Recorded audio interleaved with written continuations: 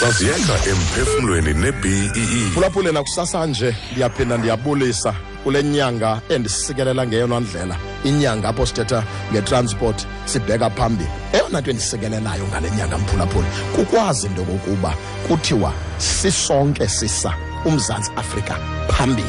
Mphulaphule ndiyithanda gqitha into ebheka phambili, ndiyithanda gqitha into esisusa endaweni isise phambili. Phulaphule khumbula ngenye igame ndibuya ngapha eGoli ndihamba ngebhasi phambili phaya ndibheke eMthatha yophuka ibhasi mfondini eHarrismith. Sahlala lapho ubusuku bonke silinde enye ibhasi yafika ngesokusa mphulaphule.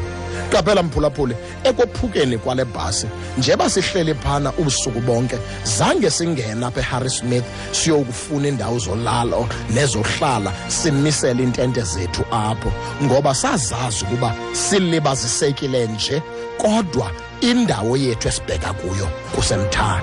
Mphulaphule xa wehlelwe i-breakdown ebomini, xa ulibazisekile kuloo ndawo ulibaziseke kuyo, mhlawumbi ubucinga uba uyawube soyifumenele, mhlawumbi ubucinga into kokuba uyawube kwenzeka into ubungayibhajethelanga apha endleleni. Mphulaphule sukwehla umilisele intente kwi-breakdown, yazi into kokuba ulibazisekile nje, buyela endleleni yakho, buyela ebhasini yakho apho ububhalele khona kuseMthatha.